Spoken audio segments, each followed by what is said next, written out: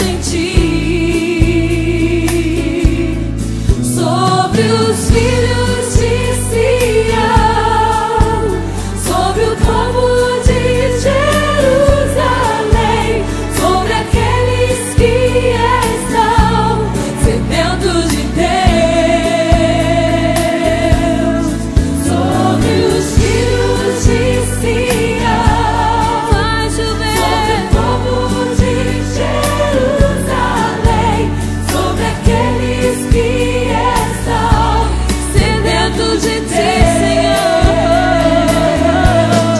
Vai chover, Senhor, e derrama sobre nós águas que limpam, águas que jorram, águas que curam enfermidades, águas que regam e que transbordam todo o meu ser.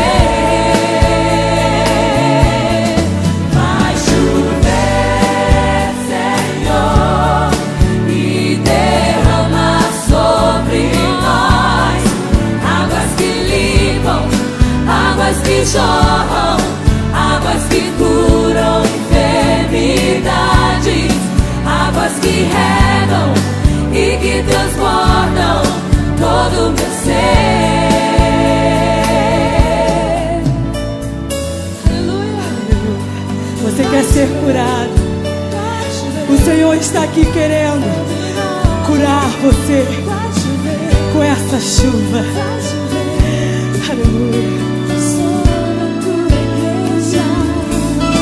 Sobre os filhos de Sião, sobre o povo de Jerusalém, sobre aqueles que estão sedentos de Deus,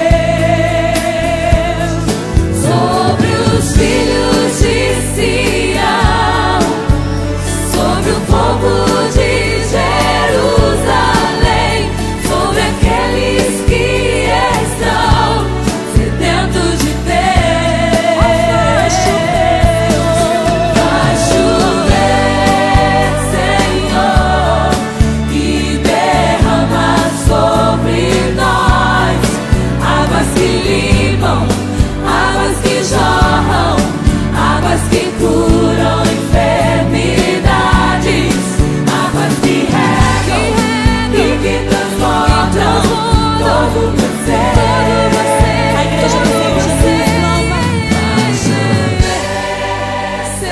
Uma chuva de bênção está sendo derramada aqui neste lugar.